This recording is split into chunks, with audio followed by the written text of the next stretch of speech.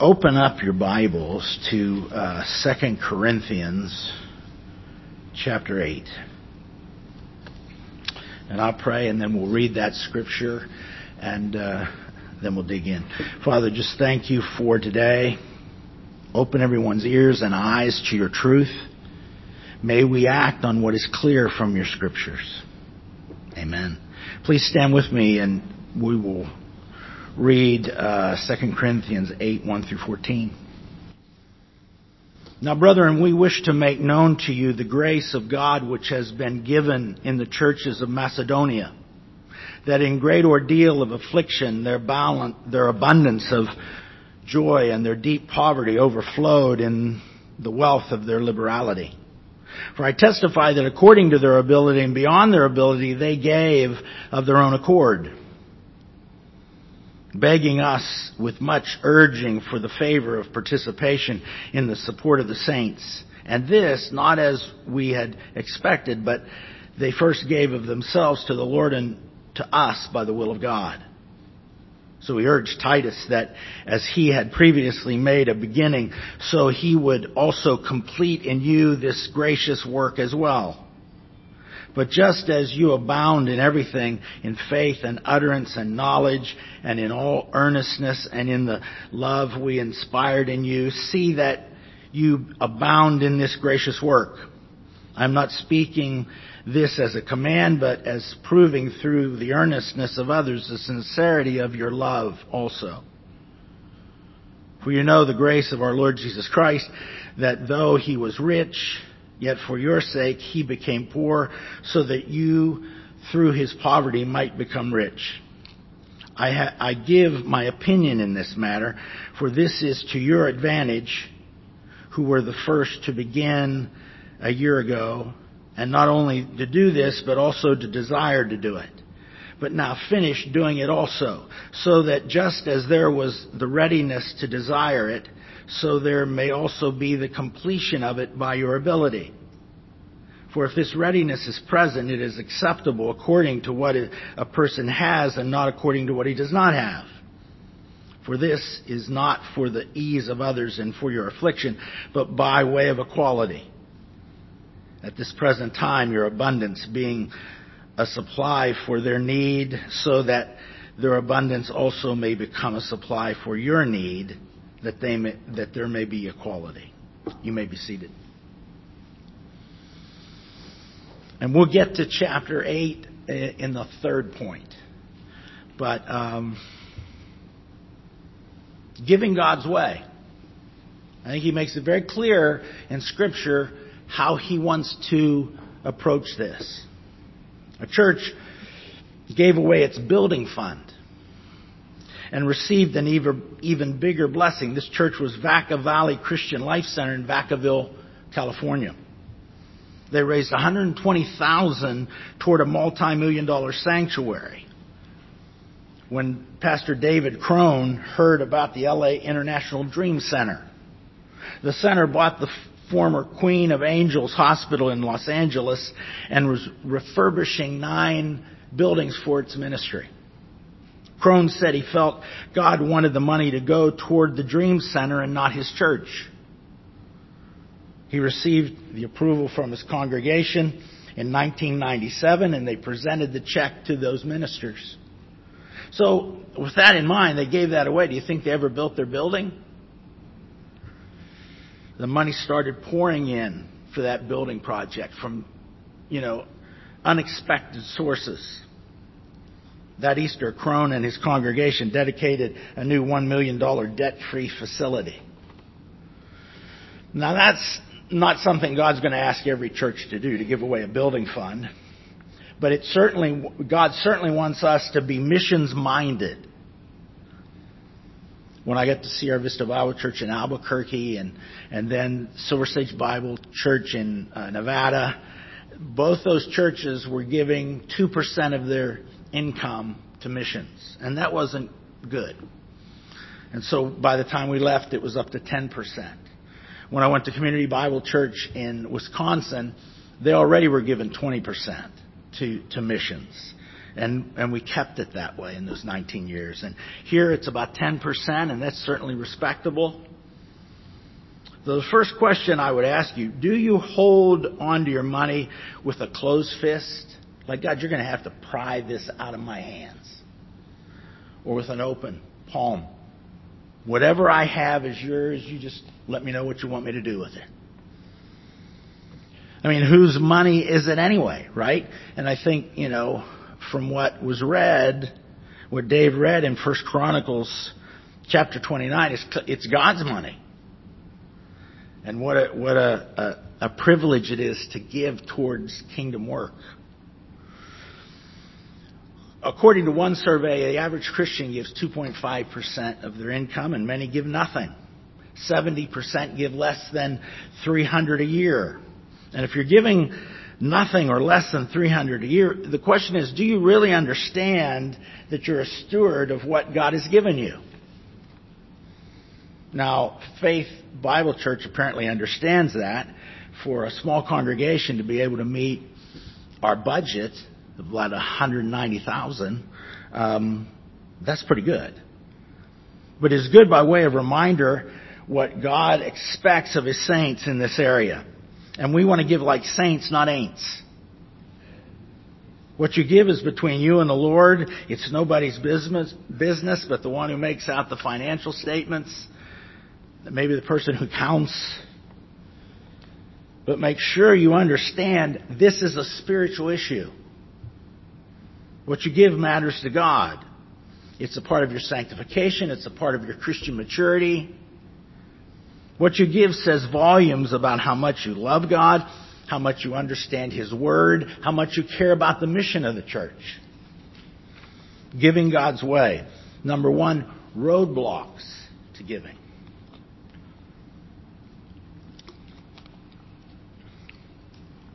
In 1997, during construction of a new $6 million children's zoo in New York City, in Central Park, the administration received some bad news. A couple that was going to give half of what was needed backed out. Why did they back out? A plaque acknowledging their gift was going to be smaller than the one who 36 years before gave $500,000.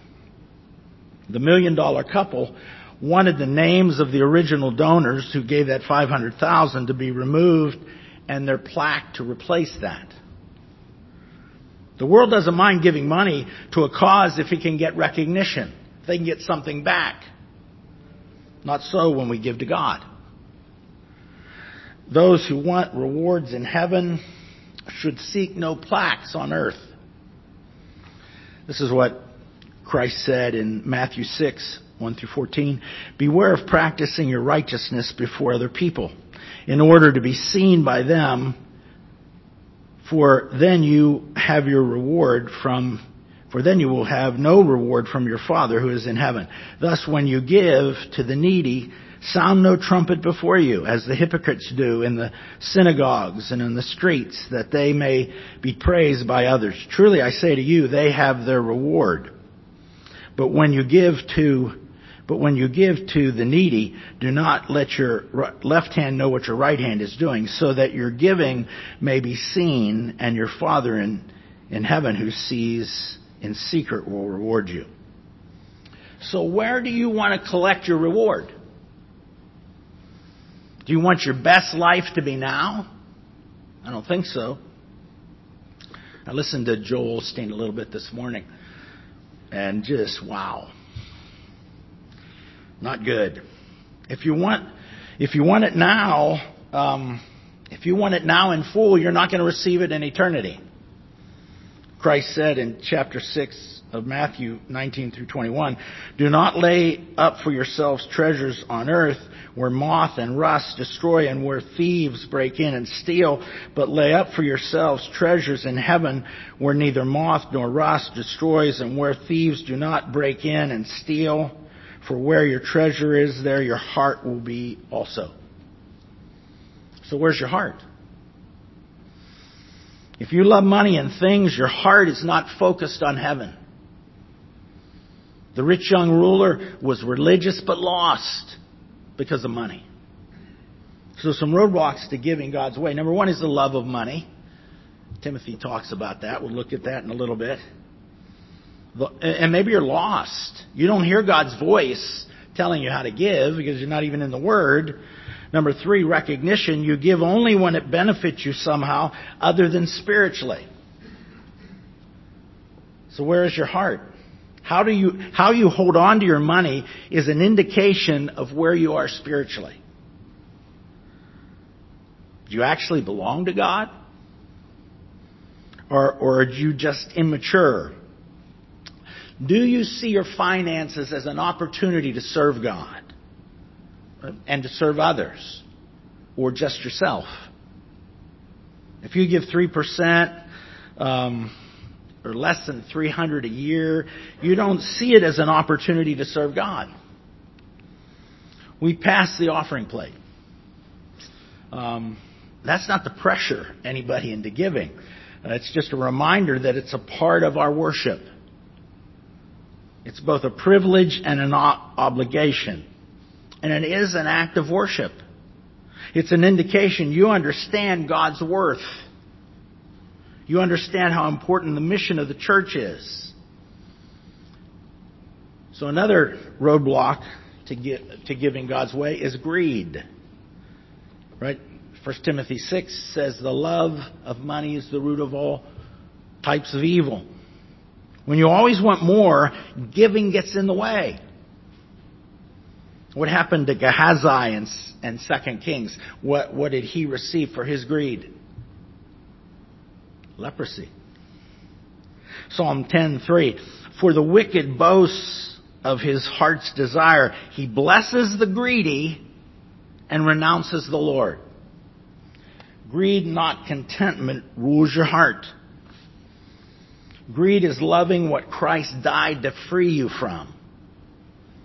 Contentment is the result of walking in the Spirit where you have a genuine, thankful heart. Many of you know I'm a Steelers fan. I love the Pittsburgh Steelers. Grew up in Western Pennsylvania. And the last 3 games the Steelers won using what he was formerly their third string quarterback. And Mason Rudolph is a strong believer. And he was asked after the game, those 3 years you sat the bench, are you resentful for all that? And he said, no, I'm thankful. I'm thankful. Because of God, I'm thankful. That's what he wants us to be. Greed restricts the amount you can give God, but it doesn't restrict what you can give yourself. We buy things we don't need with the money we don't have. And so debt is a stumbling block to giving. Maxing out credit cards, having to have a brand new car or boats, all those things. You can have those things as long as you don't rob God.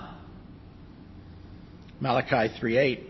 Will a man rob God? Yet you are robbing me, God says. But you say, how have we robbed you? In tithes and offerings.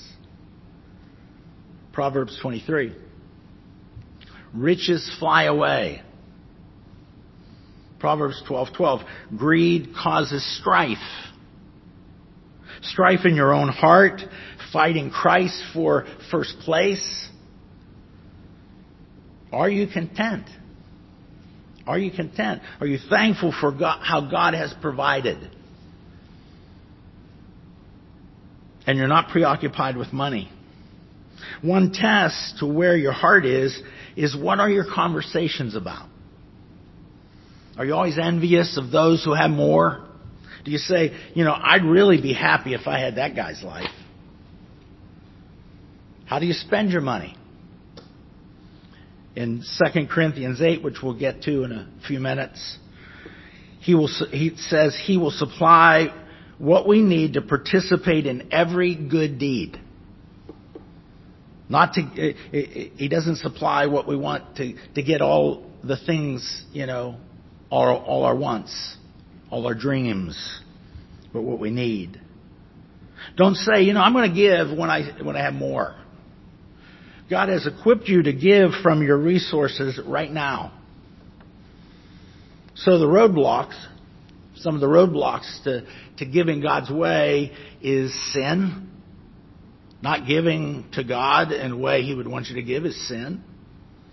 Greed, selfishness, debt, expecting something in return other than spiritual blessings.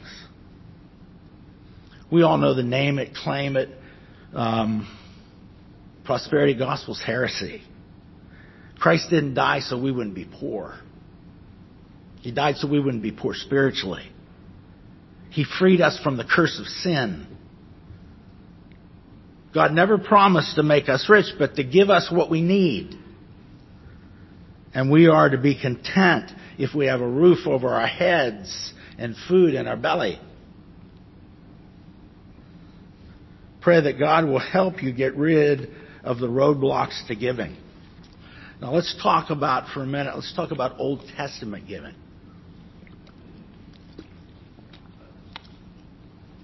Should people today tithe 10% because they tithed in the Old Testament?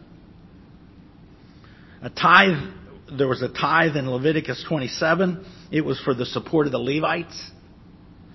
In Deuteronomy 12, there was a festival tithe. So right now, if you want to give like the Old Testament, you're giving 20%.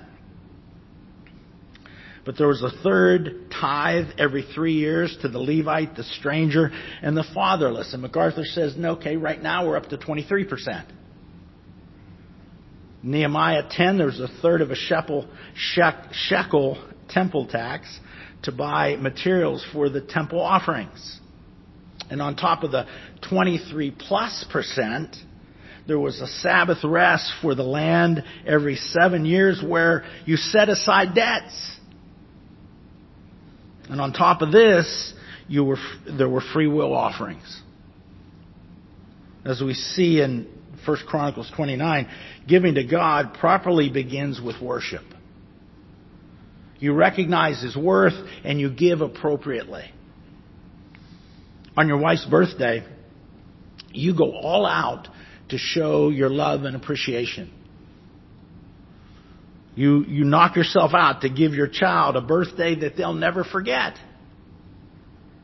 How much more thought and sacrifice should go into what we give God? As we show, we understand His greatness and His work in our lives. And again, in 1 Chronicles 29, what we give comes from God. He gets the glory. We can only give Him a part of what He has first given us. He even gets credit for our generosity. It's by His grace we are motivated to give. The Old Testament gives us principles to live by, for sure. And number one, it's not tithing. That would be about 25%, and if that's what you feel like you want to give, we're not going to stop you. But number two, you give with a thankful heart. Number three, you recognize all belongs to God. And number four, you give your best. You give the first fruits. I've said before, when I was in seminary, and I didn't have much money, but I'd go to church and I would give spare change. If I had a 5 in my wallet, I'd give a 5. A 10 maybe. Maybe on a real special occasion, I'd give a 20. But that's all. But then when I graduated seminary, moved to Spring, Texas, and I was making $25,000 a year then in 1987. And I thought I was rich. The apartment was $350 a month. Gas was under $1. And so I wrote out a check, for the first time to give to the church. And I thought, well, it's more than I ever gave before.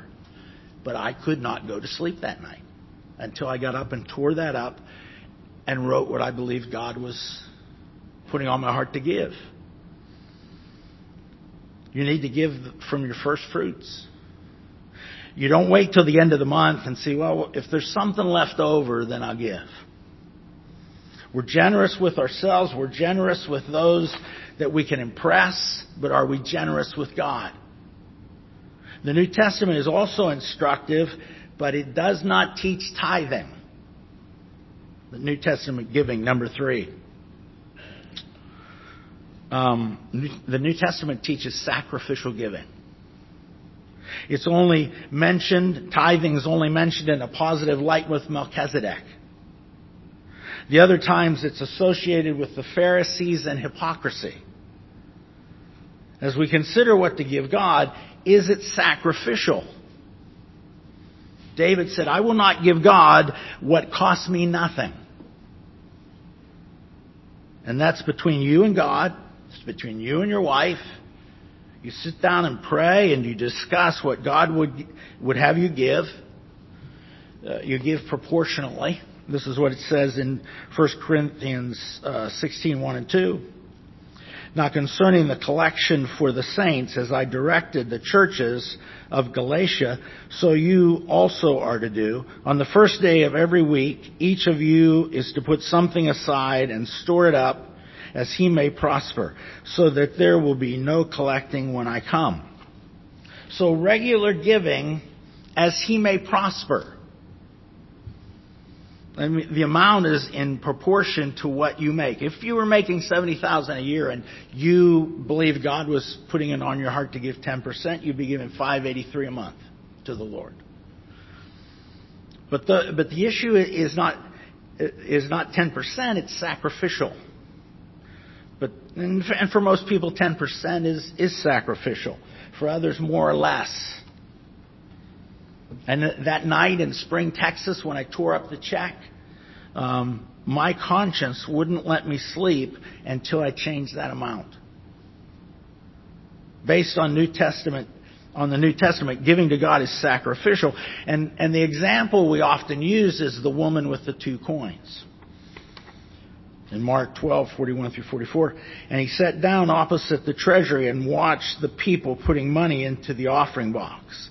Many rich people put in large sums, and a poor widow came and put in 2 small copper coins, which make a penny.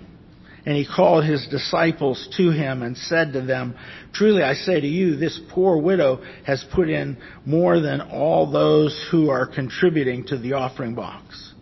For they all contributed out of their abundance, but she, out of her poverty, has put in everything she had to live on.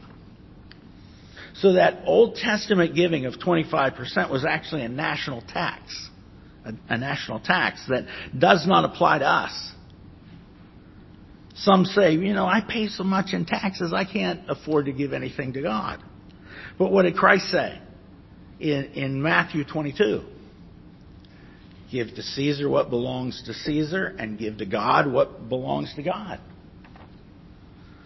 So the New Testament teaches sacrificial giving. And then somebody might say, well, great, then I don't have to tithe, I'll give 2.5% like most Christians. No. Sacrificial giving may mean more than 10%, but not 2.5%. If so, you've put other things above your giving. Well, again, we're not telling you what to give. We're not telling you what to give. Just be sure you give in proportion to your salary. You pray, you discuss it with your wife, and if your salary increases, your giving increases. And you may have to cut out things out of your budget to give God's way. So look with me in 2 Corinthians chapter 8. Verses 1 and 2. Now, brethren, we wish to make known to you the grace of God which has been given in the churches of Macedonia, that in a great ordeal of affliction, their abundance of joy and their deep poverty overflowed in the wealth of their liberality. They excelled in their giving, even in their poverty. They were content with very little, but they were still eager to give. Verse 3. For I testify that according to their ability and beyond their ability, they gave of their own accord. They couldn't afford to give like that, but yet they gave beyond their ability. It's not a question of giving a certain amount. The question is, how much do you love God and His Word and the mission of the church? We sacrifice for our kids. I mean, we do without so they can have piano lessons or whatever, or go to college? How much are we willing to sacrifice to show our love for God? They gave of their own accord. They were not pressured.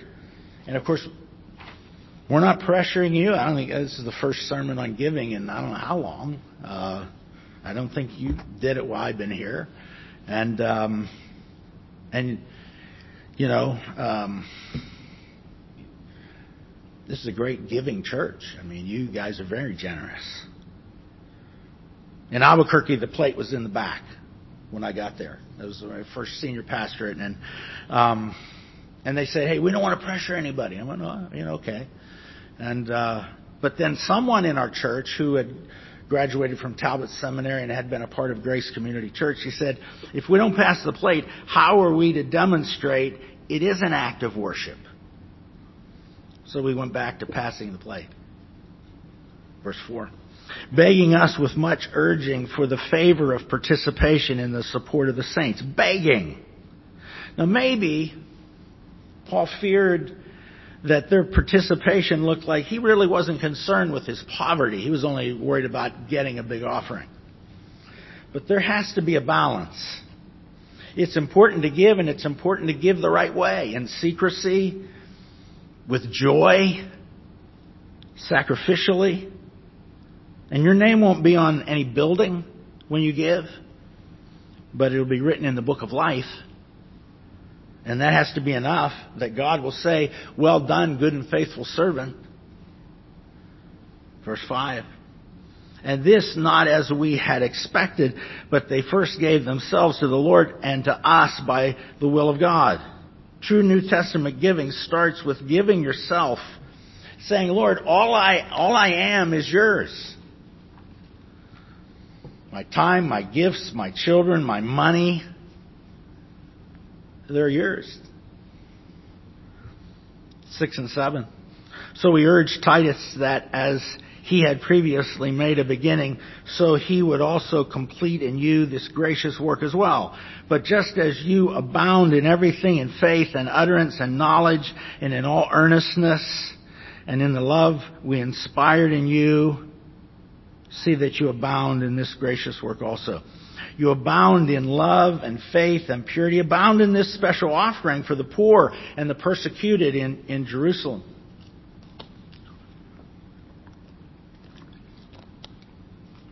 Verse 8. I'm not speaking this as a command, but as proving through the earnestness of others the sincerity of your love also. I don't have to command you to do this because I know you do it out of love. Verse 9, for you know the grace of our Lord Jesus Christ, that though he was rich, yet for your sake he became poor, so that you through his poverty might become rich. Think about that for a minute. Think about that. To make us spiritually rich, Christ became poor. And when you're God, becoming a man is abject poverty. When you reside in the throne room of the Most High, earth is the ghetto. He died to make us rich spiritually. He sacrificed the glory he had with the Father to give us life. And we are to sacrifice to support the Lord's work in the local church and the mission field. He left us an example that we should walk in his steps. It's a selfless lifestyle. Serving others, being more interested in the welfare of others than you are in your own. Verse 10. I give my opinion in this matter, for this is your advantage. This is to your advantage, who were the first to begin a year ago, not only to do this, but also to desire to do it. It's to your advantage to obey God. You will reap what you sow. Not money necessarily, but spiritual blessings, answered prayer, the joy you get from that, the peace you get from that, having a good conscience. Verses 11 and 12. But now finish doing it also, so that just as there was the readiness to desire it, so there may be also the completion of it by your ability. For if the readiness is present, it is acceptable according to what a person has, not according to what he does not have. If you're willing, you have the resources available to participate. If you have a lot, give a lot. If you have a little, give what God leads you to give. There's no percentage prescribed in the New Testament. Again, you just have to wrestle with God and in prayer. And He'll show you. He'll show you. 13 and 14. For this is not for the ease of others and for your affliction, but by way of equality. At this present time, your abundance being a supply for their need, so that their abundance also may become a supply for your need, that there may be equality. God's not trying to put you out on the street. Verse 10, it is your... Oh, I'm sorry. That's not where we are. Those who have more than they need can help those who have little. In chapter 9, verse 6, your faithfulness will not go unrewarded. Chapter 9, verse 7, each one must do just as he has purposed in his heart, not grudgingly or under compulsion, for God loves a cheerful giver. Be a cheerful giver. You say, boy, I could have bought a Porsche with the $800 I give a month, to the church. Don McCullough, who was president of the San Francisco Seminary, told this story. Scottish Presbyterians established churches in Ghana over 100 years ago. And today their worship service still resembles a formal Scottish Presbyterian service. But recently, however, they have allowed traditional African expressions into their worship service. Now people dance as they bring their offerings forward. The music plays and each individual joyfully dances down the aisle to the offering plate, smiling from ear to ear. Now, I don't think we want Jacob and Joe Sr. next week when we do the offering to dance. Or maybe we do. We can vote on that. But we should be cheerful givers. We all should be smiling from ear to ear when we give from our hearts to the Lord, who became poor so that we could become rich. The late Dr. James Kennedy told of a peasant woman in West Africa who got saved, and then she wanted to do something for Jesus. People were bringing gifts of corn to an evangelistic crusade, but this woman had nothing to give. Yet later in the week, she went forward and she placed a coin on the altar. Although it was only worth $1 at that time, it represented a large sum in that economy. Thinking that she might have gotten it dishonestly, the missionary was hesitant to take it, but he didn't want to cause a problem, so he didn't say anything. But after the service, he followed her and asked her about the money. She said that because Christ had freed her from the bondage of sin, she was thrilled that she had eternal life, and she wanted to serve Him and help make Him known to others. So she had gone to a nearby plantation and sold herself as a slave for life for $1. That was the gift she laid down on the altar that night, like the woman with the 2 copper coins.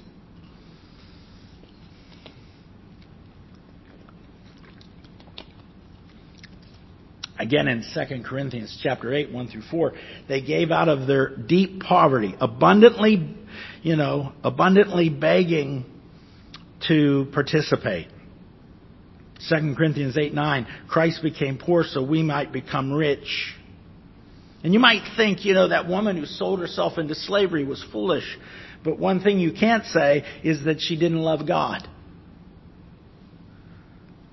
She sold herself into slavery because she wanted to do something for Christ and to make Him known. So we're probably not going to ever have to give away a building fund. or sell ourselves into slavery to be able to give to God. But whatever God asks us to do, we better be prepared to do.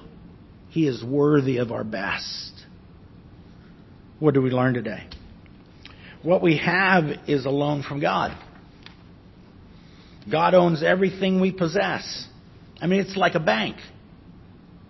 We make a deposit, and when we want to withdraw the funds, they're obligated to give those to us.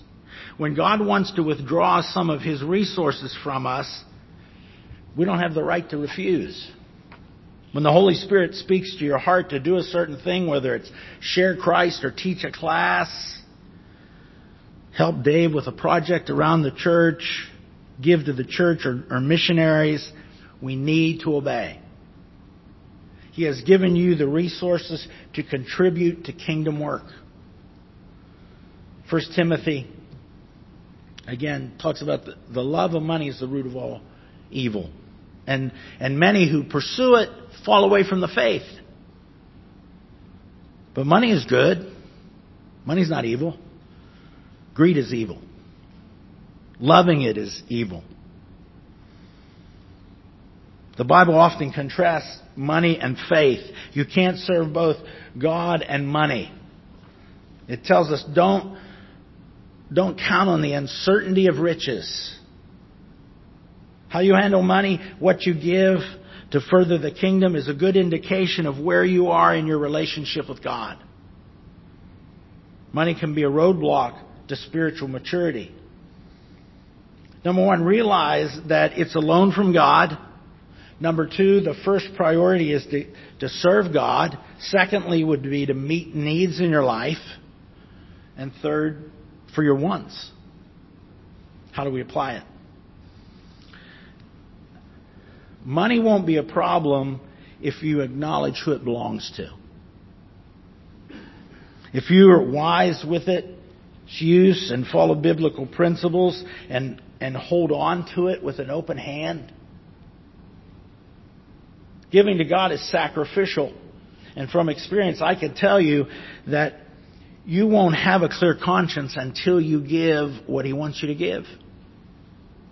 He died so that we might be rich spiritually. And in response, we need to worship Him.